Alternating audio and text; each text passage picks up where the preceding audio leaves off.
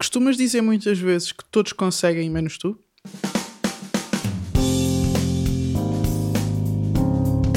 Olá, eu sou a Nádia Tavares. Bem-vindo ao podcast da Dream Achieve, onde falamos sobre como alcançar o teu máximo potencial.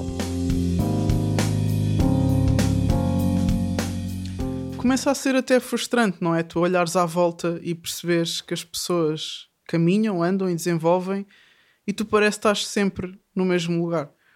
As pessoas que normalmente vêm falar comigo com este problema, eu encontro-as em dois polos, dois extremos opostos. Ou são pessoas que culpam todos os outros pelos seus problemas, culpam todos os outros pelos seus maus resultados, ou são pessoas que se culpam demasiado a elas mesmas. Não conseguem encontrar o equilíbrio entre ver o que é que está mal externamente e internamente.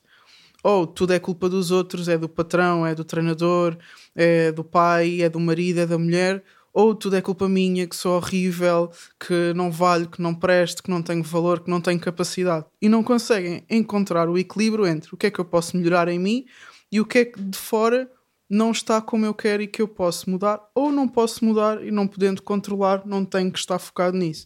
Por exemplo, numa relação com uma pessoa, tu podes mudar a forma como vês as reações dela ou o comportamento dela, podes mudar o teu estado emocional, mas tu não podes mudar a pessoa nem o comportamento da pessoa. O que tu não podes é achar que essa má relação é tudo culpa tua ou tudo culpa dessa pessoa.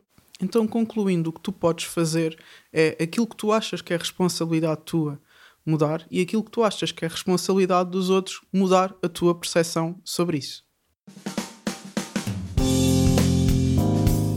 Este foi o podcast da Dream Achieve, episódio número 18. Todos conseguem, menos eu.